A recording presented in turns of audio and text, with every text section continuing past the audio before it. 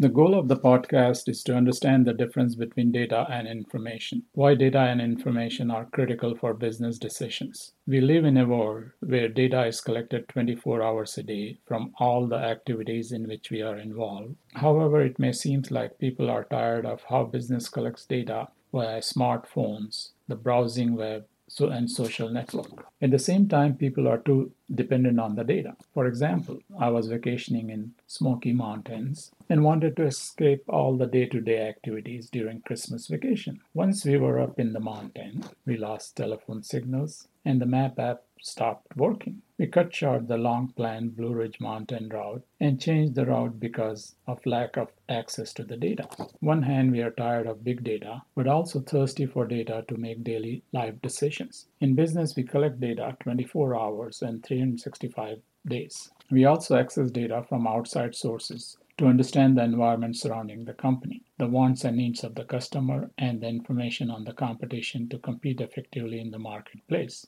The first step for managers is to understand the data as raw material and learn to refine it into information. For example, you manage a retail store. The cash register summary shows 5,000 transactions on a particular day. You cannot conclude anything from the data as a manager because it is unorganized. Once the 5,000 transactions are organized, summarized, and analyzed by calculating average amount, range of dollar amount of transaction, most purchased products, time of the day of purchase, it will help the manager's product selection, shelf space, and inventory management. So there is a difference between data and information, although we use this word interchangeably. Managers need information to make decisions at all levels of corporate hierarchy. Functional managers need day-to-day information, and large companies have decision support systems to refine data into information and provide solutions to functional level management, such as retail store managers. Corporate level managers make long-term decisions and need long-term and environmental information for corporate decisions. Data is created when customers buy a product or service in business. For example, when you walk into a retail store and purchase a product, you're making a sale transaction for